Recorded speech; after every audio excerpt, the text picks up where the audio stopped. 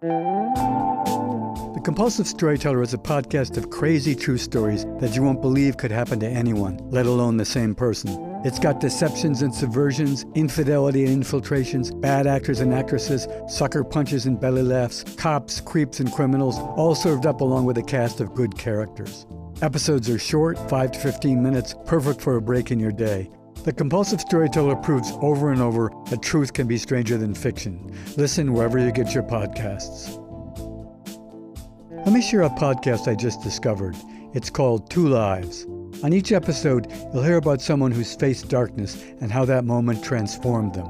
The title comes from the quote, "We all have two lives. The second begins the moment we realize we only have one." It's a character-driven, non-fiction storytelling podcast that's been featured on Apple and Spotify and was a finalist in the International Women's Podcast Awards. Listen now on your favorite podcast app or at twolives.org. This week's episode is entitled The Tiananmen Tea Hustle.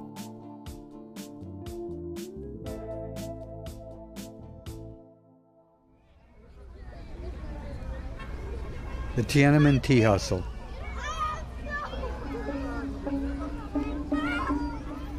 It's 2013, and I can't believe I've just passed through the checkpoint into Tiananmen Square, and already I'm in trouble.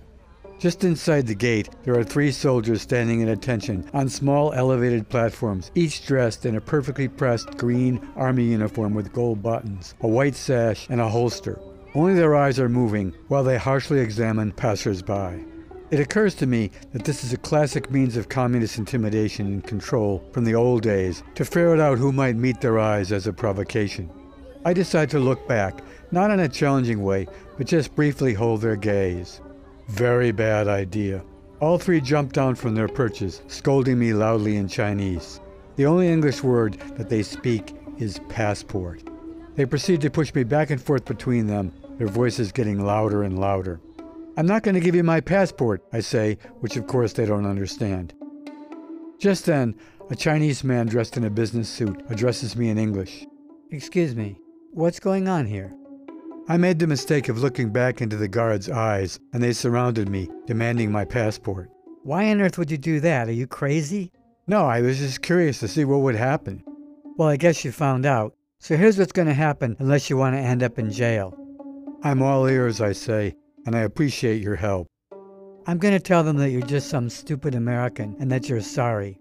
When I look at you, you're going to bend forward in a bow and say you're very sorry in Chinese, which is pronounced Woken Bao Tian. Okay? You think you can do that?" I respond yes. Then I bow forward, not too sure how deeply to bow, nor for how long. Then I say, "Woken Bao Tian." He then speaks with them at length, and I hear the word passport many times, but apparently he somehow dissuades them from examining my passport. As we are released and walk away, he says, "For God's sakes, don't look back." "Sir, thank you so much." He shakes his head back and forth in disgust and starts off across the wide plaza without saying goodbye or looking back at me. I'm a bit disgusted myself and start to cross the vast, expansive square. There are no benches or places for me to sit down and recover. As I wander aimlessly, I'm approached by 2 middle-aged Chinese women, one on either side. One of them asks me in reasonably good English, "Excuse me, can we practice our English with you?" I guess I'm a bit dazed, so I acquiesce, at which point they both take me firmly, one on either arm. "Why don't we go for some tea?" The other one asks. "Sorry, I'm not interested," I respond.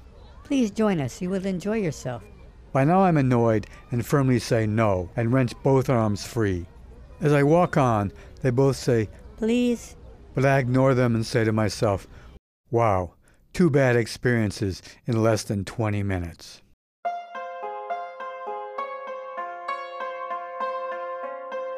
After the tea ladies, I crossed the wide plaza to check out all the security features that have been erected since the student protests that broke out early in June of 1989, when hundreds and possibly thousands of unarmed protesters were massacred in the square by Chinese troops using machine guns, tanks, and other weapons. The most iconic image from that moment features a man dressed in white, standing directly in the path of a huge Chinese tank, refusing to give way. The government has never acknowledged these events and has jailed anyone who publicly refers to them or attempts to celebrate their anniversary. They even arrested people gathering for an anniversary event in Hong Kong. After the June 5th events, the government constructed an elaborate protective wall, X-ray checkpoint stations, and CCTV at many places surrounding and within the perimeter of the square. In some instances, the cameras have been installed in close proximity to the many social realist sculptures enshrining groups of glorious workers determinedly charging into the future. All these cameras, intertwined with these traditional images of the revolution, is a perfect metaphor for where the Chinese state is today.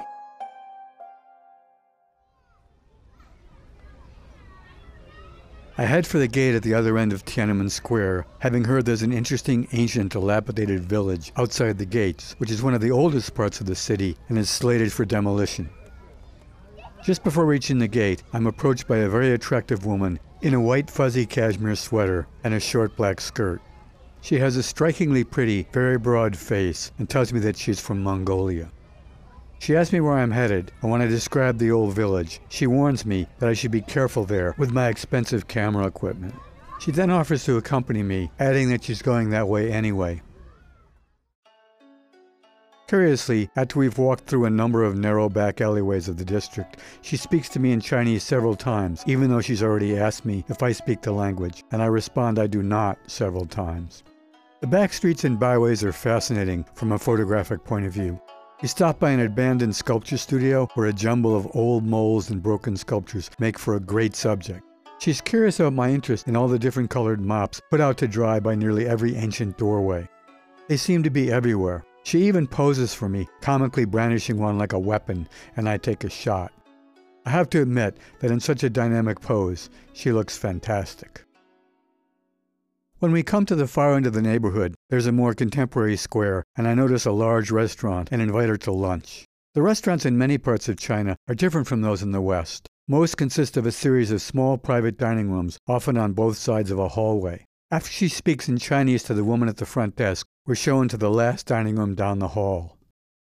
Her deliberations with the woman in front seem almost like a negotiation, but what do I know?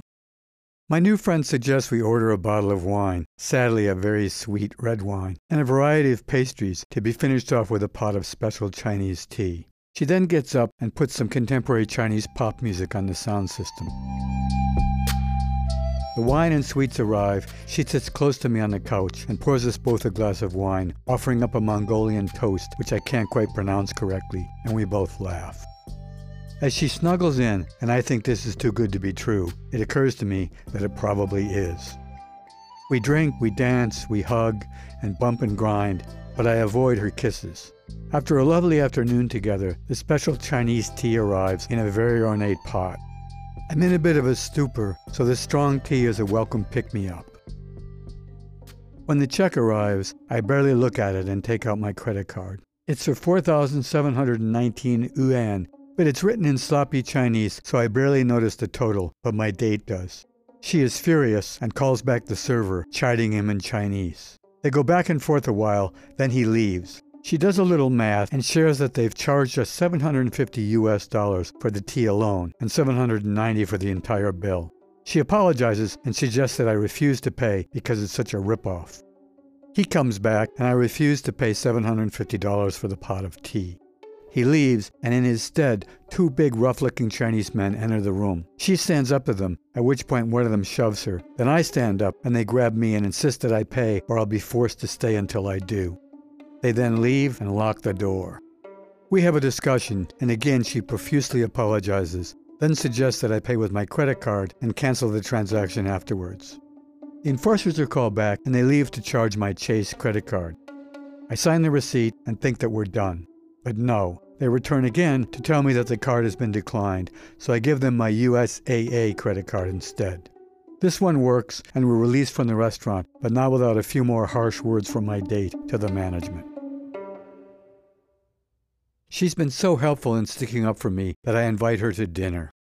She suggests a restaurant near where I am staying, and as we discuss what time to meet, I joke, "No more tea, though," and we both laugh. 7 o'clock comes and goes, and she doesn't show up. After an hour's wait, while heading back to the hotel, I stop into a primitive internet cafe. When I Google Tiananmen Tea, the first thing that comes up is a sponsored review of Tiananmen Square by TripAdvisor, headlined, "Tea Scam in the Square." that leads me to many other entries and even a YouTube video about the Tiananmen Tea Hustle.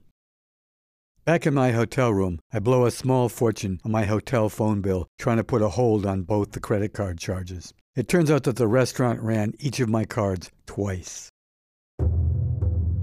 Then I lay in bed, staring at the ceiling, reviewing my afternoon, and becoming more and more suspicious of my Mongolian friend. Why did she ask several times if I spoke Chinese? Why did she deliberate for so long with the woman at the door of the restaurant? And most importantly, why hadn't she showed up for our dinner date? Maybe because she thought I might bring the police. The thing I couldn't figure out was that I was the one who'd chosen the restaurant after a long, meandering walk. So how could she have been in league with a restaurant that she didn't even know? In my research since that time, I've learned that the tea hustle is a systematic problem with the whole larger Tiananmen neighborhood cooperating. All the different restaurants and tea shops know the drill, and any real negotiation is done in Chinese to determine the cut between the lady bringing in the tourists and the restaurant.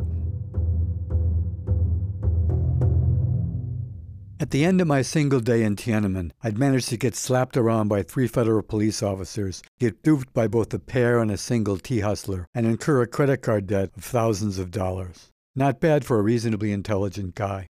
Later, back in the States, Chase Bank canceled the $6,000 worth of charges right away, but USAA took months and many phone calls to make good on their cancellation.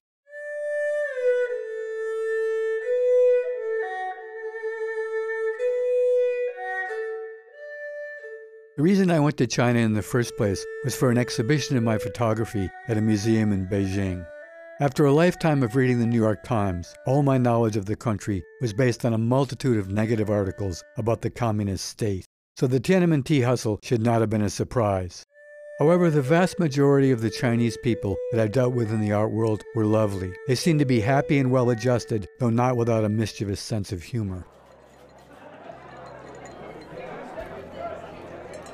They have a tradition of toasting at various social events using small shot glasses of beer so there can be toast after toast and no one gets too drunk. Often, after many long-winded toasts in my honor, accompanied by much laughter, when I ask for a translation, there are just a few words of explanation, which leaves me with the feeling that maybe they too are making fun of the stupid American. Just like the businessman who saved my ass in Tiananmen Square.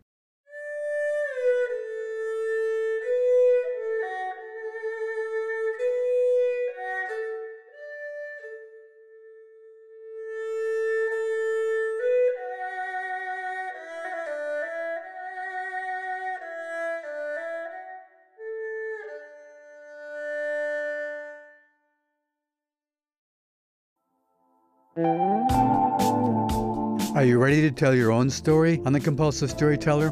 We're launching a new segment of guest storytelling, and we want to hear your stories. Email a voice recording to hello@thecompulsivestoryteller.com. I'll play selected stories on upcoming episodes. Try to be as clear as possible in your recording, and we reserve the right to lightly edit them for length and clarity. Leave your name or contact information in your voicemail or email, and let us know if you'd like the story to be anonymous. I can't wait to hear from you. The Compulsive Storyteller is now co-produced by Greg Lefebvre and Fadia Montserrat, who's also arranged the music and created the special effects. Emily Ramon does design, research, editing, and marketing. Peter Kokoma has made our theme music and for many seasons co-produced the show with me. If you enjoyed this week's episode, let us know. You can find us on Instagram and Facebook at The Compulsive Storyteller, and we'd love to hear from you. This podcast is independently produced, so we really appreciate all your help and support. Share the show with your friends, subscribe on Apple, Spotify, or wherever you get your podcasts, and please leave a review. You can also check out our website, thecompulsivestoryteller.com, for more information. Thanks for listening, and if you didn't like this one, the next one will be another story. All characters and events portrayed in this podcast are based on my truth, with some names and facts changed for privacy. The conversations and dialogues are based on my best memory, but are not word-for-word recreations.